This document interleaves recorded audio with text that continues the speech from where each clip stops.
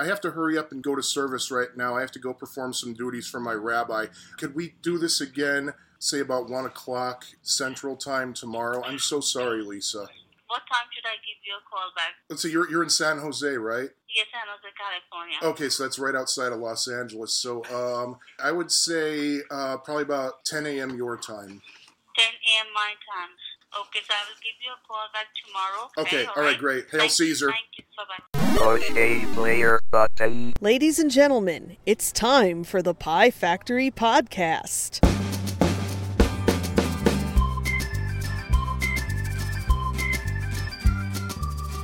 Speaking of too stupid to not mention, I mean, did I tell you what I did to that guy's armpit yesterday? No. All right, yeah, well, you see, it was one of those situations in which there's a lot of gravel on the... shoot, that's right, we got to record. Hi, everybody. This is Startled Sean, coming to you from Chicago, the home of Guarantee Rate Park.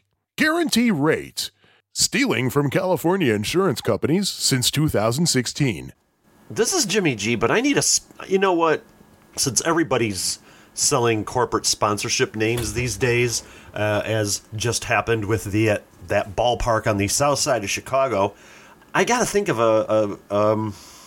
what would be a perfect corporate sponsorship for me?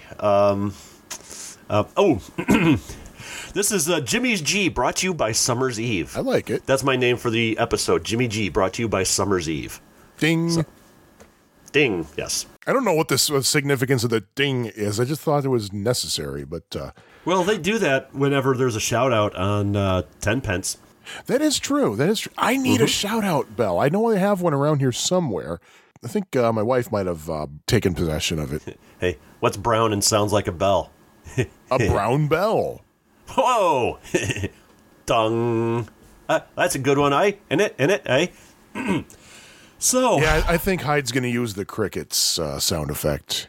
No. Come on, not the crickets. Not the crickets. He hasn't used it in a while, but I know. I kind of like the Price is Right sound effect better. Okay. Hyde just uses the Price is Right sound effect in this. Yeah, or a buzzer. A buzzer's good, too. Or how about a buzzer from the Price is Right? Or there you go. But you know what? The buzzer's overused. Ferg uses the buzzer. Yeah, just go with the Price is Right. Ferg uses the Intellivision Raz for a buzzer. Yeah, that's true. He does. Maybe we could get let's get some sort of a buzz from an Atari 2600 game. Okay. Wait. Get a buzz from an Atari 2600 game. Is that even legal? Oh, if you play not even with Tapper, though, because that's Mountain Dew. Yeah. Oh, crud. What game could you get a buzz? If you have any ideas, email piefactorypodcast@fab4it.com. Ding. So, ding. I'm going to use that. I'm just going to say ding from now on. Ding. So, Sean. How art thou? Wait. You're hosting. You're allowed to ask questions. Come on. But you're hosting. To answer your question, Mr. Sidekick for the night, I guess I'm doing okay. I got some... I forgot to mention a couple of pickups that I got. I got a few more Atari 2600 games that I upgraded to CIB. So I have some loose ones that I'll probably be sending over to Albert at Atari Age for some store credit there. One thing I forgot to mention, though. In my Your body odor? I have the latest Atari 7800 homebrew. Have you heard of it? I don't know. It is called Fat Axel.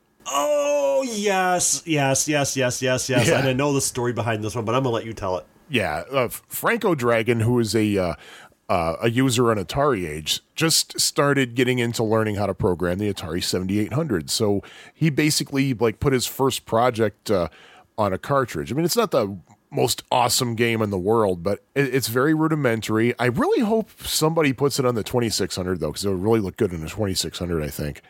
But it's still fun to play. You control Axl Rose, although he looks more like a suntan, Middle Easterner, wandering through the desert, quite frankly. But in other words, he looks like Axl Rose. Yeah, he kind of looks like Axl Rose, I guess. And as Axl Rose, you have to eat various food items that are flying at you, like donuts and cookies. and cups of coffee and stuff, while avoiding certain things. I forgot what one of the things was you have to avoid, but one of the things you have to avoid is Slash. Yeah. If you collide with Slash or something else that you're not supposed to touch, you basically lose hit points. And once you run out of hit points... You get some hit points slashed off, huh? Exactly. That's why they call him Slash. Hey. But what happens is as you... slashing prices. The more food you collect... I don't think Axel actually gets bigger in size in this game. Either that or I haven't made it far enough to see him get bigger. But periodically, you'll get a message on the screen that says, "You're getting fatter," or something. Oh, it's like a remake of Fast Food for the 2600. That's probably what it is. I haven't played fast food, so... I like that. It's a fun game. I haven't. I just never played it. Man, I got to get with the program here. Yeah, I bought that years ago. He says as he buffs his fingernails. Of course. Yeah, I bought it years ago, too, but I still haven't played it. Well, I'm one up on you. The thing with the Fat Axel, though, it was created in response to the fact that Axl Rose was complaining about all of the Fat Axel memes on the internet. And I just thought that was awesome. That alone was worth checking into this game. Yeah. It just occurs to me that except for Crazy Otto, I now own every Atari 7800 homebrew that you can get at the Atari Age store. Really? Yeah. Wow, you're quite a few up on me in that regard. But you don't have kids. But you do have a Ruthie, so I have Ruthie the Beagle to take care of, but it also helps that one of the homebrews that I have is Bob DeCrescenzo collection, which has like a good chunk of his titles on it, so it means I don't have to buy them individually, so that kind of helped. Yeah, I've actually been I haven't done anything with it lately, but I've been kind of being mentored by Pac-Man Plus about doing some rudimentary graphic hacks on the awesome. 7800. And he got me started in a direction, and I've been tinkering around with Food Fight. Oh, are you going to make my Iron Chef Food Fight? Actually, no, I had something else in mind, to be perfectly honest. But I'm just tinkering, so I don't know. I might not ever do anything with it, but... what are you going to do, make Chuck fat so he looks like me? Shut up. Great, now I got to do something new. One of my ideas was to try to... see if I can't spruce up the graphics on Xenophobe so you can play Dr. Quack in the game. Because if you're going to play Xenophobe, you have to be Dr. Quack. There's just no way around it. And I was going to see if there was something I could do about making the graphics in Scrapyard Dog a little bit better. I still got to play that. Yeah, I don't know if anything can improve that game. I don't like it. I don't like it. But that's just me. But I went on a 7800 frenzy one night in the past week or so. My wife stepped out for a while, so I was kind of by myself. It's like, So you played Frenzy in the 7800? No, unfortunately. I should have, though. Because then you would have been accurate doubly. I played Beef Drop for a while, which is a homebrew version of Burger Time, retitled to avoid copyright problems. Mm-hmm. And also Bonk, which is spelled B*N*Q, which is from the same guy from Ken Siders. It's a homebrew version of Qbert, which is very good, I might add. It is almost arcade perfect.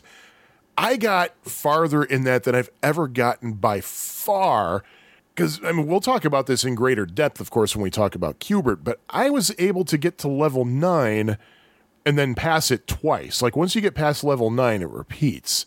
And it's surprisingly doable when you have to change the cube colors like twice. I was surprised at how doable it was after just a little bit of patience. Mm-hmm. And I got over 300,000. Nice. Which is insane for me. I know I've gotten 6 digits before on the arcade game, but never since I started recording on Arcade.com, because my arcade high is like well under 100,000. So it's like, man, why can't I transfer this over? Well, then again, the arcade, you got to play like diagonally. I don't play diagonally on the home versions. I just hold the joystick the regular way. But I don't know. I always hold the joystick diagonally when I play at home. But that's, the official versions made you do that. Yeah. So. But hey, that's been my week, at least my week in gaming. So how about you, Jimmy G, brought to you by Summer's Eve? Well, I'm glad you mentioned that. Actually, I haven't really been playing a whole lot. The other day I sat down and I haven't played a couple of rounds of, let me think, what were they? Miracle Warriors on my Sega Master System, trying to see what that game's about. It's typical RPG fare. Just trying to get further in that. But been playing a few just off and on things on Stella and on MAME and that. And I know I've brought this up before, and I bring it up every now and then. We talk about Ed Ladden's stuff all the time, and I really, really love his adapter, which lets you use Genesis controller on the 7800.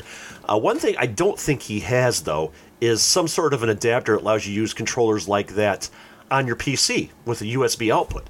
And if you go to 2600-Daptor, DAPTOR.com, this guy, I've bought the Vision adapter from him, which allows you to use the ColecoVision controller, the DB9 Intellivision controller, or the Sega Genesis controller on your PC. It's a USB interface. I believe I can also use the Atari 2600 on that on this adapter as well. But he also makes adapters so you can use the Neo Geo controllers on your PC, TI-99, Odyssey 2, MSX, Fairchild Channel F controllers on your PC. He makes one for the Bally Astrocade, so you can use that on your PC. He also makes an Atari 5200 adapter, so you can use that through the adapter through USB on your PC as well. He's got two different versions of the actual 2600 adapter. One that allows you to use the joystick paddle and a driving controller, but he's got another one that allows you to use the trackballs, the video touchpad, the keyboard controller, the Gemini controller that came with the Coleco Gemini, that was the Coleco's 2600 clone, and tie in with our last episode, the Power Grip for Omega Race. It allows you to use that on your PC as well. So you might want to check some of his stuff out. I'm not getting paid for any of this. In fact, I bought my Vision adapter specifically to use it on my Raspberry Pi, which I haven't actually done anything with that in a while. But I've been using it all the time on my PC and on my laptop, and I tell you what, I absolutely love the hell out of this thing. And you do have to get a USB cable separately, one of the ones that you use to plug a printer in. It's kind of got that squarish connection on the one end. It's a Type A to Type B cable. Yeah, that's the one. But seriously, check this guy's stuff out. It's not necessarily the least expensive thing you'll find. What is the least expensive thing you'll find?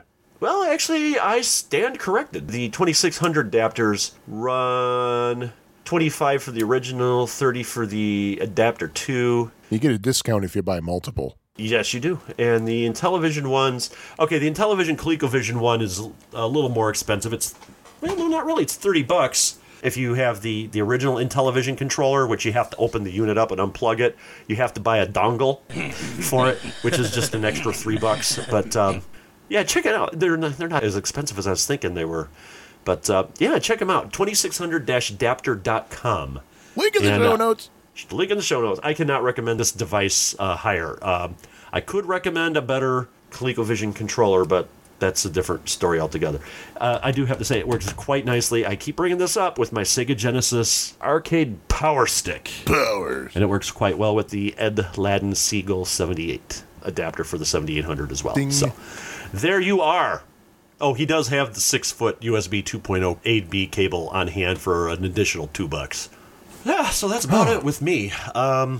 So what were you going to do? What I was going to do was remind everybody, it's too late to remind everybody that the Charles Nelson Riley contest will be ending with episode 37, because this is episode 37. As you may recall, the contest was to finish the setup of this joke and provide the punchline. How many Charles Nelson Rileys would it take to... Blank. We got some entries. We were able to narrow it down to 2. There's a 2-way tie that we're going to have to do a coin toss to decide. The heads entry reads like this. How many Charles Nelson Rileys does it take to play Match Game and Hoodoo with Witchy Poo? Just one, but it will consume more makeup from Tammy Faye Baker, Boy George, and Gene Simmons combined. What's our tails entry going to be? How many Charles Nelson Rileys would it take to move a Sorry Charlie cabinet? Answer, 13. One for each of the 8 joysticks on the cabinet, one for the spinner, one for the trackball, one for the roller, one for the foot pedal, and one to hold the fire extinguisher. Full disclosure, we were a little bit prejudiced because we love Sorry Charlie jokes and just wish that we were the ones who came up with it in the first place. Oh, yeah, but you know what? that other podcast that started that, they haven't had a new episode for a while, so maybe we could take credit for it without them knowing. You never know. That's true. That's true. Because I'm sure Jeff Prescott doesn't listen to our podcast. No. Why would he? He's got his own arcade podcast. Anyway, do you have a coin handy by any chance? Oh, you know what? I got one. I got a coin. Never mind. All right, we're going to go ahead and toss the coin. And it's Tails. Yay, Sonic will be proud. Whose entry was that, by the way? I don't remember. You just read the damn thing. I know, I don't remember. Look at the entry. You mean the thing that's on my screen right in front of my face? Yes. Oh, John Singletary. John Singletary. You know, I was about to say your winner, but we did that last time we had a contest. I don't want to overdo the your. By the way, something that just occurred to me not terribly long ago. One or both of us referred to that phrase, your winner from Big Rigs Over the Road Racing. We referred to that as English. Well, it's still valid English. It really is. It's just not how we normally would say it. It has a subject and a verb in it. Yeah. It even has a predicate nominative in it. It is It's a complete acceptable sentence. without being correct. It is. I mean, it's correct. It's correct. It's just not how we usually say it. We don't usually say your winner. Who in their right mind would type it like that? Well, hey, if it's in a video But it game, needs the A though, or you the. Can't, you can't go up to someone and say you are a winner. Watch me. All right, turn your webcam on. Oh, wait a minute. Cut it out. Oh, stop that. But anyway, yeah, congratulations, John Singletary. We will be getting the T-shirt and the Ed by the way, Laddens- yeah. P.S. Is John Singletary related to Mike Singletary? Ooh, that's deep. Anyway, yeah, John, we'll send you the T-shirt. We will send you the Ed Ladden Seagull 78 as well. We hope you enjoy it, and if you don't enjoy it, we hope you make lots of money off of it, off of eBay or whatever else have you. And if you make money off of the T-shirt, we would like a cut. Just saying. Oh, you know what? We never did say who the runner-up was. Unfortunately, we don't have a runner-up prize. Maybe I'll see if we have something in the Pie Factory prize closet here at Pie Factory headquarters north. But it's not so much a Pie Factory prize closet as it is a recipe filing box. That is true. But still, I don't know how to pronounce this gentleman's name. The first name I'm guessing is Breck, and the last name is Brixius. I'm not sure how it's pronounced. So anyway, please thank you, email Breck. us and correct us. Yeah. Nothing anybody loves more than being corrected. But yeah, I really wish we would have had the guy who submitted the question unfinished. I wish he would have come up with a punchline because I was really looking forward to that. But he was like, yeah, I can't think of anything. Well, hey, you can't blame a guy for trying. Nah. Unless it's me. Then you blame me all you want. I'm very good at being a scapegoat myself, so hey. Yes. But that I'm so very we good get, at singing songs from Escape Club, so there you go. There we go. So good. We can finally change that Charles Nelson Riley picture on our Facebook page back to something a little bit more. Not that we don't like him, it's just that it was getting creepy. Yeah, it was getting boring too. Yeah. I can't do an impersonation of him. I need to work one. Neither can I. Hey, Scott Lambert did a good Charles Nelson Riley impersonation, but that was on a typed message, though, so I couldn't really hear it. Yes, because, the thing was that he was typing it out, but because, he didn't have a microphone to record the MP3, so it was all a bunch of ones and zeros. And then we had to assemble it into an MP3. But, oh boy, those ones and zeros, the comedy he got mixed up in those. I'm telling you. Let me tell you. Yeah, please do. Oh, yeah, other news, speaking of Scott Lambert, hoping this gets out in time. Hyde.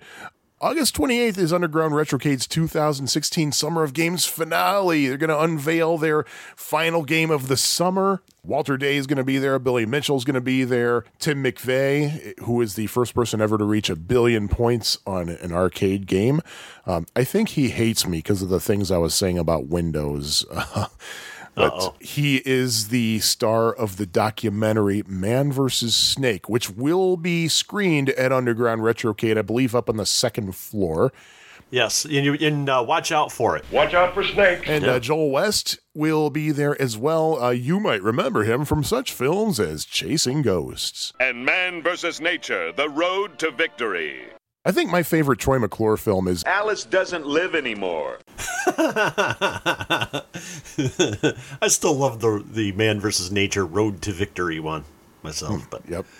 I think that's all the news items that I have. How about you, Jimmy G, brought to you by Summer's Eve? I don't believe I have any. Oh. So, what shall we do? You know what we should do? We should probably talk about Addenda and Errata.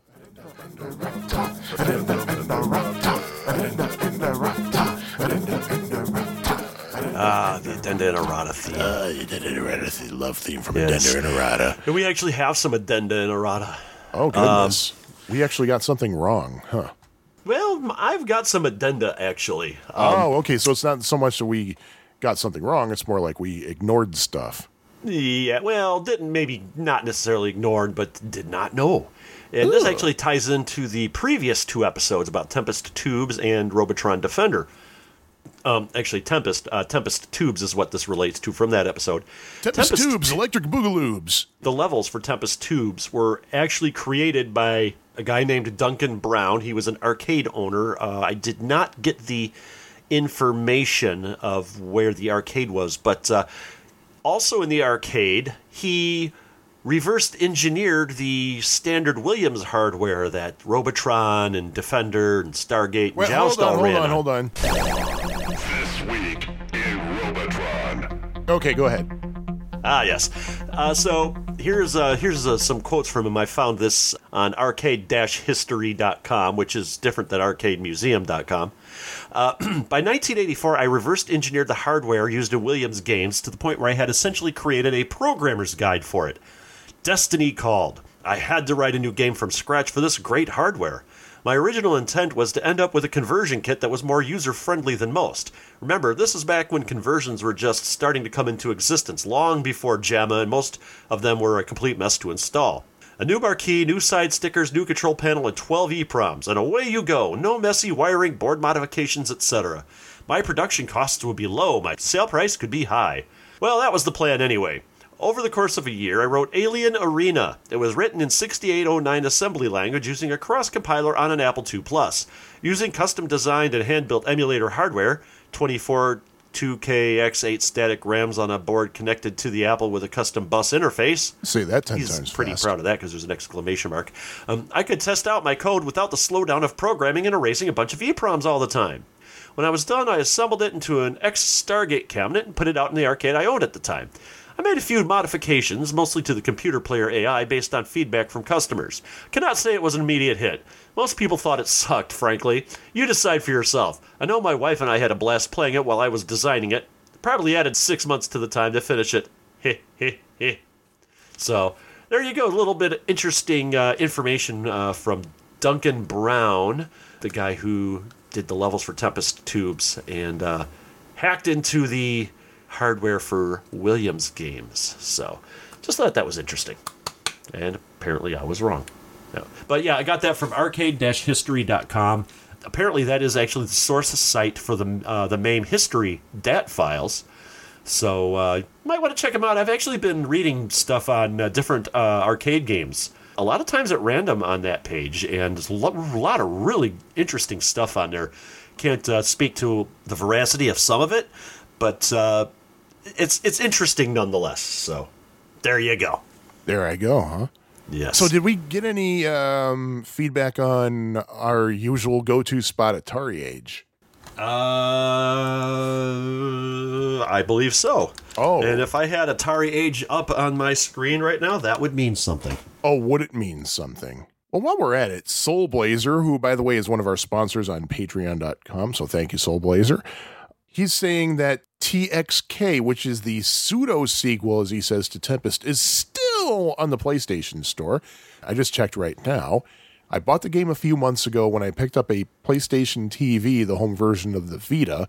Or is it Vita? I don't know. And you can play the game on the PS TV or the PS Vita, Vita, whatever. It never came on a Xbox system. There were plans to port the game to the PS4, PC, and Android before Atari put the stop to that, but the game never got yanked from the store. The game is really great, feeling like Tempest 2000 with a few minor tweaks and improvements, and the thumbstick on the controller gives an acceptable substitute for the rotary-style controllers. If I might interrupt for a moment there, I'm finding when I play in MAME, a lot of games that have like a paddle or a trackball or something like that to control, I do find many times that a thumbstick with its analog control actually does work with that stuff, work with a lot of those games quite well. Just throwing that out there. Now, here's where Soul Blazer gets very New England. Tempest is a game I played in the arcade a few times, but never got far because it's wicked difficult. It's one of those games I like, but never loved due to that fact. Very unique game and still a lot of fun to play today, but the story I'd always hard behind Tempest is that while the programmer was trying to make the 3D Space Invaders game he was charged with, he had a nightmare about spiders coming out of a hole. And that gave him the gameplay idea. Yeah, I remember reading that somewhere. I thought we mentioned that, but that is indeed the case. I thought it was actually monsters coming out of a hole, but... Monsters to be pitied, monsters to be despised. It doesn't matter. It's basically the same story that we had heard. Just the enemy is different. I'm trying to think. Is that Christina Hendricks that he has on his avatar? Anyway, he goes on to say, Omega Race is a game I never saw in the arcades. Yeah, me too. Until... Galloping Ghost, of course, and played for the first time on the ColecoVision Flashback in 2014 when it came out. I forgot that that's on there. It's been so long since I've fired up my ColecoVision Flashback. Oh, I didn't know you had one. I just don't see a need to play it. You know, I shouldn't say this, but lately part of me has been thinking maybe I should get a ColecoVision, like especially with all those opcode games, but no, I don't think so. I don't think I want to do that, at least not right now. But anyway, he goes on to say, I've since played the Atari 2600 version in emulation, hacked to be playable on a regular joystick, and despite the graphics and sound not being as good as the Coleco version, I prefer that port. Yeah, interesting. Wait. The Coleco version controls don't handle as well. Wait, the Coleco version controls? Actually, he says the ColecoVision controls don't handle as well, and you're right about that being a flicker fest. He says, when you cover Gorf in the next episode, that's this episode, by the way, be sure to talk about the whole mess behind the unauthorized homebrew port to the Jaguar made a couple of years ago. Those people who stay out of that forum because they are allergic to flame wars, well, thank you for knowing the story finally. You know, I couldn't find what he was talking about. Yeah, you know what? I stay out of the Jaguar forums on Atari Age because I hear it's a dark and scary place. I hear mere mortals have gouged their own eyes out. The only Jaguar thing I ever was involved in was I watched Angry Video Game Nerd's video about the Jaguar and the CD on it. Mm-hmm, yeah. The CD add-on basically makes it look like a toilet. So. Yeah, it definitely does. As he says, what were they thinking? And let's see, Phil the No Swear Gamer, he says, if it makes you feel better, I got the Ayn Rand reference, despite the fact that I'd never read any of her books. Shame on me. Yes. Who is John Galt? Yes, exactly. And even though I've only been able to read 100 pages into that snooze fest, but that's just me. Yeah. Anyway, Phil goes on to say, also I tried using the Omega Race booster grip on Stargate for the 2600. Booster grip plugged into the second port and joystick. Yeah, thank you, Phil. He plugged it into the second port and the joystick in the first port, hoping one of the buttons would register as pressing the button on controller 2, but it does not work. He says, as far as I know, the booster grip only serves a function for Omega Race and no other game. Which makes you wonder why they did it. I mean, at the very least, the video touchpad that came included with Star Raiders on the 2600 theoretically had other uses. In fact, I think you could use it to, I think it was just a redesigned keypad controller, if I'm not mistaken. Yeah, I'm pretty sure it is. And the same thing with the touchpad controller for the kids controller. Exactly. Yeah, I think it's the same thing, just different casing. Big. Es muy grande. Yeah. And Cinecaster says, another interesting tidbit about Tempest history that I don't believe was mentioned in the episode. Apologies if it was and I just missed it. It's very likely we didn't mention it. Either that or I don't remember mentioning or this we one. both forgot that it was mentioned. In an early version of the game, movement of the spinner control would cause the tunnel itself to rotate. Wow. I don't think we did mention that. During playtesting, some players reported that the rotating screen made them feel sick. I could see that. So Dave Thuer changed it to the control scheme we know today, where instead the screen stays still and the player rotates around the top of the tunnel. And thinking about it, it would seem to me that making the tunnel spin, you'd have to make all the enemies or whatever in the tunnel spin too. And it would seem to me that would be a huge huge resource hog for the processor, because with having just your ship moving around the outside, the hardware only has to remember your shooter for the most part, and maybe your bullets. But with the whole thing turning, it would have to remember the spikes, the bullets from the enemies, the playfield itself, the sector, whatever, the stars in the middle. So it would seem to me that just having your ship on the outside rotate is just the better move in the long run anyway, even if people didn't if people didn't feel sick from it. It would tax the processor. Tax, huh? And I had a feeling she'd tax me too. Ooh! So, good night, everybody! Yeah. We also heard from Chris Federico, who made this interesting point. I don't know how this got mixed in here. One of us, i.e., this guy talking right now, mentioned that Omega Race was created by Allied Leisure. It actually wasn't. It was actually created at Midway. What happened was Ron Halliburton and some of his teams had migrated to Midway from Allied Leisure. Allied Leisure no longer existed at the time because it had been renamed Centauri in 1980. Aha! Yeah. Really, I think we need a flowchart for all the Midway stuff, especially with tonight's episode, because that just adds to it, really. Do we have any more addenda and errata, or should we close the door? I think we can close the door on addenda and errata. Yay! So, you know what? I think it should be safe to start talking about a couple of arcade games. What do you say, Well, I say, since you're the host, I will let you select which game you want to talk about first. And despite our widely varying opinions on these games, they're both, I think, both fascinating from a historical perspective, albeit for different reasons. Yeah. But still. But since you're hosting, you choose. Okay. I do believe let's start with Gorf. Ooh. So you're not going to go out with a bang, huh? You're going to rather go out with a whimper. Believe me, there's a lot of whimpering involved. Okay. So yeah, let's go with Gorf. Gorf. Which is frog backwards, by the way. You know what? Chris Federico also said that in his feedback to us. Mind blown. Yes. Why did Midway call it Gorf? Or why did whoever designed it call it Gorf? I'm glad you asked. Boy, I'm trying to think of a good Johnny Carson comeback to that. I'm glad you asked, Onion Head. GORF is an acronym for Galactic Orbiting Robot Force. But why did they choose that acronym? I don't know. It's because one of the designers, Jay, now Jamie Fenton, used to have the nickname Froggy. Oh, really? And that's kind of a little hidden reference to that. I did not know that. Yeah, I think when she was in high school or college, that was her nickname. Uh-huh. Shall we talk about the game? Let's talk about the controls first. First of all, it's quite simple. Controls. Controls. It's basically a flight stick type joystick, kind of like you would see on a Satan's Hollow machine or a Tron machine. I think it's the same design. It's just a solid black joystick. It's basically a 4-way flight stick with a trigger.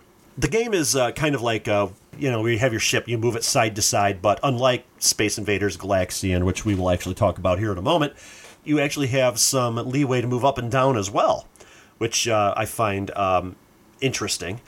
There are 5 different rounds in the game. First of all, the first round is called Astro Battles.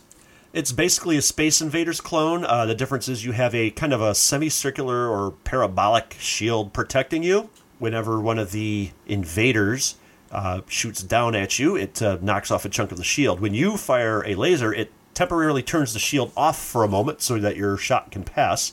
The invaders get placed on the screen by a Gorfian ship. The Gorfian ship can be destroyed, but it will still shoot out the invaders, populate the screen with the invaders, even though it's blown up.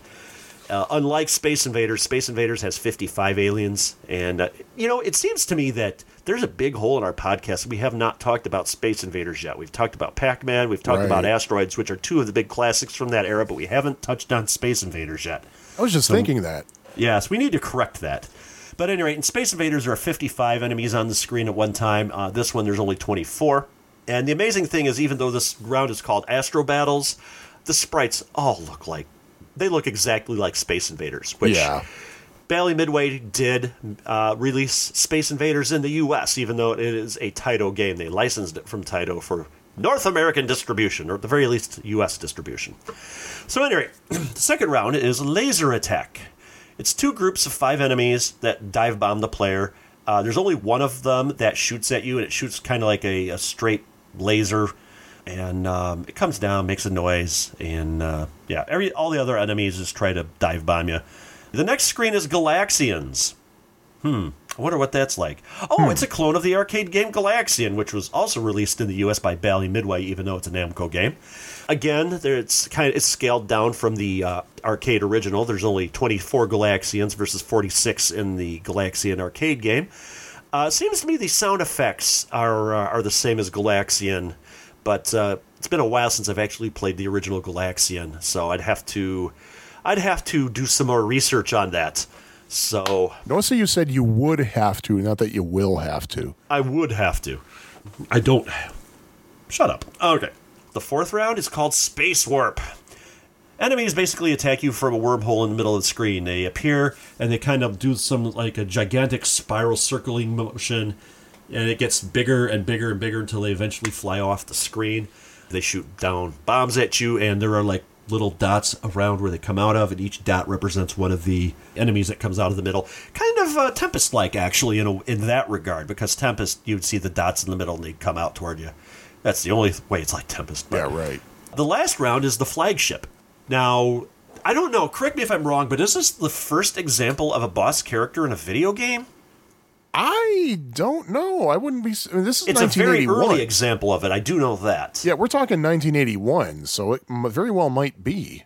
Basically, the flagship is protected by a shield like you had in the Astro Battles round. You must break through the shield and then land a shot in the reactor core of the flagship. The ship does fire back at you, and every shot that hits the flagship without hitting the core dislodges a piece of the ship, which turns into a projectile which can destroy you. Interesting thing there is you can also shoot the ships. Hey man, let's shoot the ship. You can shoot the debris from the ship, if you will, for a few extra points. And I will. I was about to ask about that. Yes. Every time you destroy the flagship, you go up in rank. And this is interesting. There are 6 different ranks that you can achieve in this game. The one you start out at is Space Cadet. After the first flagship's destroyed, Space Captain. The next one, Space Colonel. Next one, Space General. The next one, Space Warrior. And the last one is Space Avenger. And the interesting thing is how it keeps track of your rank. It doesn't show it on the screen, but what it does is there's a little panel off to the side, off of the, the bezel, I guess? And it's painted on there, Space Cadet, Captain, Colonel, General Warrior, Space Avenger, all of that. And it lights up a little light behind it, which is something you don't see in very many arcade games, to actually have an additional thing that's, I guess it's not really integral to the gameplay, but it's not the kind of thing that you see very often in an arcade game. And you don't even notice it because it happens out of the corner of your eye, and it's like, whoa, what was that? But there is another way that they tell you about your rank. Oh, yes, do tell. It's another early game with voice. Although I think Berserk was actually before this one, but it does have... have... What about Stratovox? Stratovox, yeah. But it's still one of the earlier voice games. It is true. And after you destroy the flagship, it's got several different phrases it says, like, nice shot, you have been promoted to Space Captain. And then your rank. For hitting by flagship, you have been promoted to, and the rank. In the Gorfian Chronicles, you have been promoted to. Next time will be harder, but for now you have been promoted to. There are other voices that it says, though, throughout the game. And by other voices, you mean other words. Yes. Other samples. They're not really samples, though, I don't think. No, it wouldn't be. These aren't actual words. Berserk, for example, we talked about how the actual words themselves were synthesized, and it was quite expensive. It cost them something like $10,000 a word. Yeah, these weren't samples. These are synthesized, which is a totally different beast. These are all phonemes. They're just different syllables that were manually put together in programming. But before you play the game in the attract mode, it will say or push a player button. And now, was this the game that would say insert coin, or was that another one? I want to think that was, Berserk said coin detected in pocket. Right. But I know there was a game, because at the Holiday Inn in Bradley, Illinois, that same weekend when I first played Pac-Man and first saw Donkey Kong, in the hallway, there was a video game with speech synthesis that in the attract mode would say, Insert toy. I think I know what you're talking about. I wonder if that maybe was Berserk. I don't know. But there are other things that Gorf says. When the game starts, after you've pushed the start button, it'll say either Prepare yourself for annihilation, space cadet. or and these are all, and several of these are followed by your rank. You will meet a Gorfian doom. Survival is impossible. You cannot escape a Gordian robot. I am the Gorfian Empire. I am a Gorfian consciousness. I'm a Gorfian consciousness, man. Like, whoa. Gorfian robots, attack, attack. Robot warriors, seek and destroy the rank. My Gordian robots are unbeatable. Gordian take no prisoners. If you lose a ship, it says, got you, in the rank. Bad move, in the rank. Some galactic defender, you are. Ha! In the rank. Well, it doesn't say, ha! I did that for dramatic effect. it does laugh at you. Yes, it does. It goes, Ha ha ha ha. your end draws near. Another enemy ship destroyed. And if you lose your last ship, too bad. And bite the dust. And game over, it'll say, Gorfians conquer another galaxy. Or, all hail the supreme Gorfian Empire, and try again, I devour coins. Which, I can think of games that deserve that more than this one. But I digress. Some interesting trivia about the game. Oh? The game was actually originally designed, word has it, rumor has it, as a tie-in to Star Trek, the motion picture. If you look, your ship does kind of look like the Starship Enterprise from an above perspective. Yeah. I've heard some people say that the flagship kind of looks like the Enterprise. Not so much, but your ship certainly does. Apparently they said that the script from the movie Star Trek, the motion picture, just wouldn't work as a video game. Now, who did the Star Trek arcade game? That was Sega. Yeah, because I know it wasn't Midway because Omega Race was their only... Yes. And that was a vector game, and they actually got the voice of Leonard Nimoy for that. Yes. And it wasn't actually based on a Star Trek movie as much as it was kind of just an original thing with the Star Trek name. Right. Because I don't think it had anything to do with any of the movies, but I don't think so either. it's a fun game. And it was billed as a simulator. Yes, Star Trek. And the actual title of the game is Star Trek Strategic Operations Simulator. Yes. Should we talk about scoring in the game? Go for it, my good man. Yes. Oh, I'm your good man now? Well, I guess I'll take that as a compliment. On the Astro Battle screen, each invader is worth 50 points. Destroying the Gorfian robot that distributes the Space Invaders is 300. Mystery Saucer is worth 100. And then there's a back and forth saucer, which is the same. It just reverses direction halfway through. That one's worth 300 points. Oh, while we're on the subject of this particular mini game, I've never actually tried this myself, but if the invaders actually touch down, is the game over, like in Space Invaders? Funny you mentioned that, because I was trying to test that before the episode tonight, and I turned on a few cheats, but I wanted to try it without doing a cheat. I haven't successfully been able to do that, but it looks to me that if it gets all the way to the lower right-hand corner, that screen is over and you advance to the next screen. Oh, really? I want to do some more research on that. I didn't actually get a chance to get that far because there's some weird stuff there, some weird stuff going on there. It appears to me that if you get hit by one of the aliens or one of the Space Invaders when it's in like the lower part of the screen in your area, the play area, that it also advances to the next screen.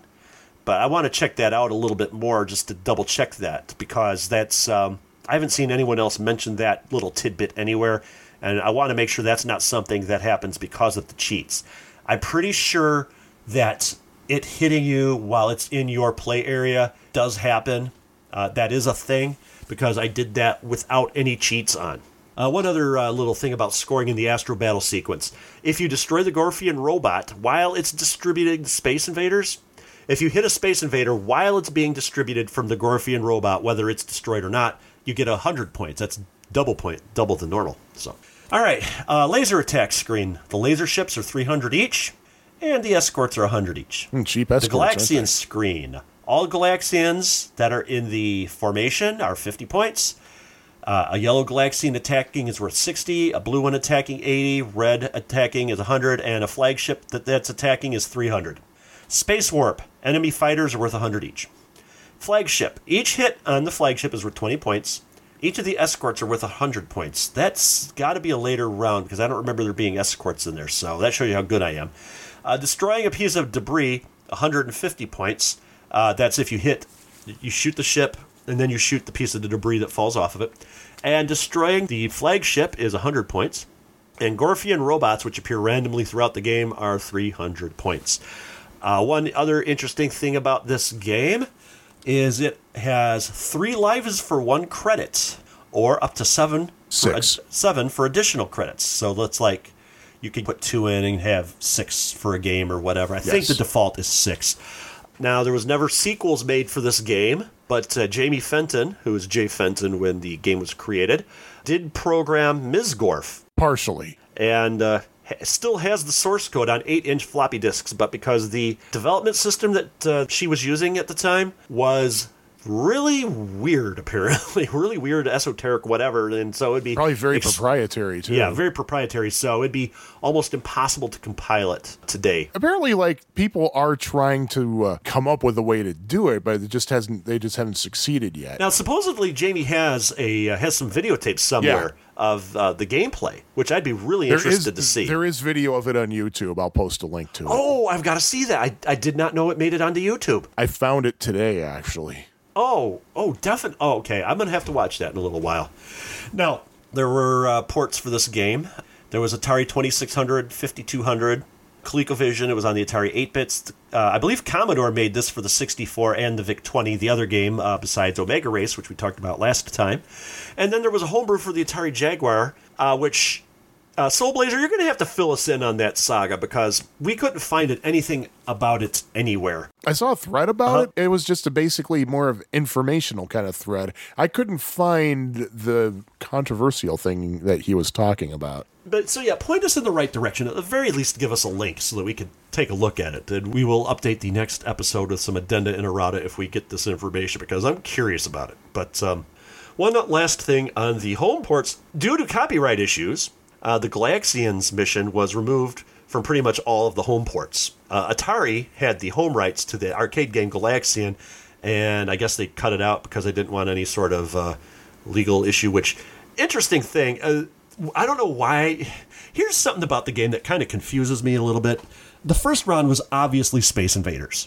There's just no way that you can say that it's anything else because the aliens look exactly like the ships from Space Invaders. The invaders look like the Space Invaders. Oh yeah, so it's definitely Space Invaders. They behave like them in everything. It is other than that, it's Space Invaders in every way. So I guess my question is, why was that not called Space Invaders? Or why was the Galaxians round called Galaxians? And why was that included? And why was the Astro Battles scene included in the home versions? Why were they able to get away with that? Probably because it wasn't called Space Invaders, is my guess.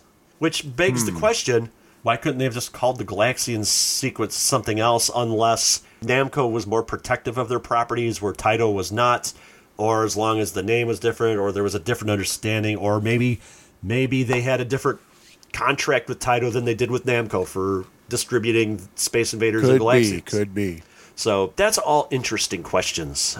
Do you have any information on the high scores for the game? Oh, do I ever? Do you? Do I ever? Yeah, I guess I do. Yeah, according to the Aurcade.com site, they have 3 tracks listed on there. There's a standard ROM, a hard ROM revision, which I wasn't able to find anything about. For both of those, Steve Wagner has the Aurcade.com record. The standard one achieved December 18th, 2009 at Richie Knuckles. The hard ROM version achieved September 17th, 2011, also at Richie Knuckles. Respectively, the scores that he got were 242,420. And this hard ROM revision must be really hard because his score was only 56,610. The 6-bass track, Chris Teeter. Teeter has the record, according to Aurcade.com, for the 6-bass variation. He achieved it August 14th, 2013 at Galloping Ghost with a score of 310,360. Twin Galaxies begs to differ big time on 2 of these tracks. Twin Galaxies doesn't list the hard track, but it does list the 3-bass track and the 6-bass track. For the 3-bass track, it says Keith Swanson as verified August 3rd, 2011. scored 1,129,660. While for the 6-base version, John P. And this is interesting because listen to the score. John P. McCann in the 6-base version, his world record, verified January 27th, 2011, was 1,153,710. Okay. That's only 24,000 points higher with 6 bases. So I'm wondering if the difficulty increases if you start with 6 bases, which is a 2-credit start. I don't think it does. Because that's interesting that he couldn't do more with twice the bases. Unless there's some sort of ramp up that it's I don't know. a I don't know, thing. but what gets me is that just today I realized that my high score, 27,990, which I achieved January 24th, 2015 at Underground Retrocade, that was for the 6 bases variation, and I think I always played with just 3. I don't think I put 2 credits in. Interesting. So, I'm going to have to double-check that. Wait, what are you going to have to do? I'm going to have to double-check that on Sunday when I go to Underground Retrocade. Because I don't remember if it's automatic free play or if it's one of those things where you push a button to get the credit to trigger or what. But a couple of other tidbits that I just want to mention. Did you mention the design team who developed Gorf? That I did not. David Nutting Associates. Nutting Associates. I believe we've talked about them before for quite a another few Norway times. game. But I don't remember what game. I know we talked about them before for one game. I don't remember which one it was. Tron? But, it's worth No, what did they do Tron or was that the other associates? Was that Marvin Glass? I don't know. I don't know. Yeah. And something I want to say is that I've Always heard people getting talk. my Bally Midway design teams mixed up. Yeah, it's hard to keep track of. But a lot of people complain that you can't understand the speech synthesis. I never had a problem. I'm wondering if that's due to the quality of the speakers in the machine over time, because I was playing it in MAME just before we recorded. And yes, I have played it in the past, which we'll talk about our first time we've played the game before too long. But I was able to understand it clearly here. In fact, more clearly than some games that we've covered, to be honest. And to be honest with you, I've never played it in MAME. I've only played the actual arcade machine, and I never once had a problem understanding. Okay, seriously, here's what I want to do. Any of you listening, you say, well, you're nuts. There's stuff you can't understand here. I want you to send me a sample. Send me an audio sample of the Gorf voice saying something that seems to be unintelligible. I will tell you what it's saying. So there. By the way, just another random tidbit to add about Ms. Gorf. Ms. Gorf was programmed using a programming language called Forth. Forth, all capital letters. The Firth of Forth. And, they're the reason there's a reason I'm mentioning that. So Suffering Thuckatash. So, you know what? Jimmy G, brought to you by Summer's Eve. When did you first see and or play Gorf? Tell us about that. Okay, I couldn't really tell you the very first time I've played Gorf. I want to think I've saw it here or there, like in laundromats or whatever. I wouldn't really call this one a laundromat game. Nah. But I would see it like here or there. The one place I think I played it the most was, I don't know if I've mentioned this place. I may have. It's a little dumpy hole-in-the-wall arcade in my neighborhood called Arcade and Keys. I don't remember you mentioning that. It was a guy who lived a couple of blocks from me. Him and his dad serviced local vending machines, and so they always had like these cases of pop in the garage or whatever to be taken out to put in the machines. And the son decided to rent out a little space in a dumpy little block building right on US 30 near where I lived, and open up this little place called Arcade and Keys. Now, why was it called Arcade and Keys? Well, he had 2 lines of business. He had like 10 video games, and he also made keys. Nothing like knowing your customer. Yeah, so, right. Say, could you make me a key for these machines so I can pull the tokens out and play for free? I'm sure he would have had no problem with that. Of course. But so that was the first time well, not the first time, but the first place I remember playing it. I know I played it elsewhere before, but that's the first location I remember, and it was quite interesting to say the least. One thing we didn't talk about yet is our personal impressions of the game. Excuse me. The host would like to talk about the first time he saw or played it. He'd like to talk about his first time? Ah, yes. Well, actually, I kind of did mention when I might have seen it, but I remember at the Holiday Inn in Bradley walking down the hallway. This is actually not President's Day weekend, 1982. and the game in the attract mode would just say, Insert toy. but again, I've never played Gorf in MAME, so I didn't check before recording, I guess. But I don't know where I first actually played it. I know that the first time I ever played a Gorf game of any kind was the Atari 2600 version. I liked it. I liked it despite not having... The thing about Gorf and Berserk, of course, speech synthesis, I even liked it without the speech synthesis. Actually, the speech synthesis kind of makes me mad because it is very mocking. I kind of like that. I like games that mock you like that, like shut that and up. Berserk and Frenzy. It would be funny if there was like a Wayne's World game and it would say like, "Yeah, right," and I know. stuff like that. Yeah.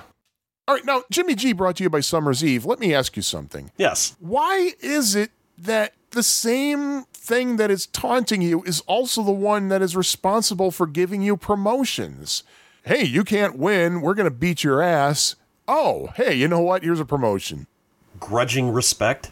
I don't know. It's the only thing. And yes, I think it was Carrington Vanston who did bemoan a missing rank. There is a rank on there that is just painfully missing that they should have had. Oh?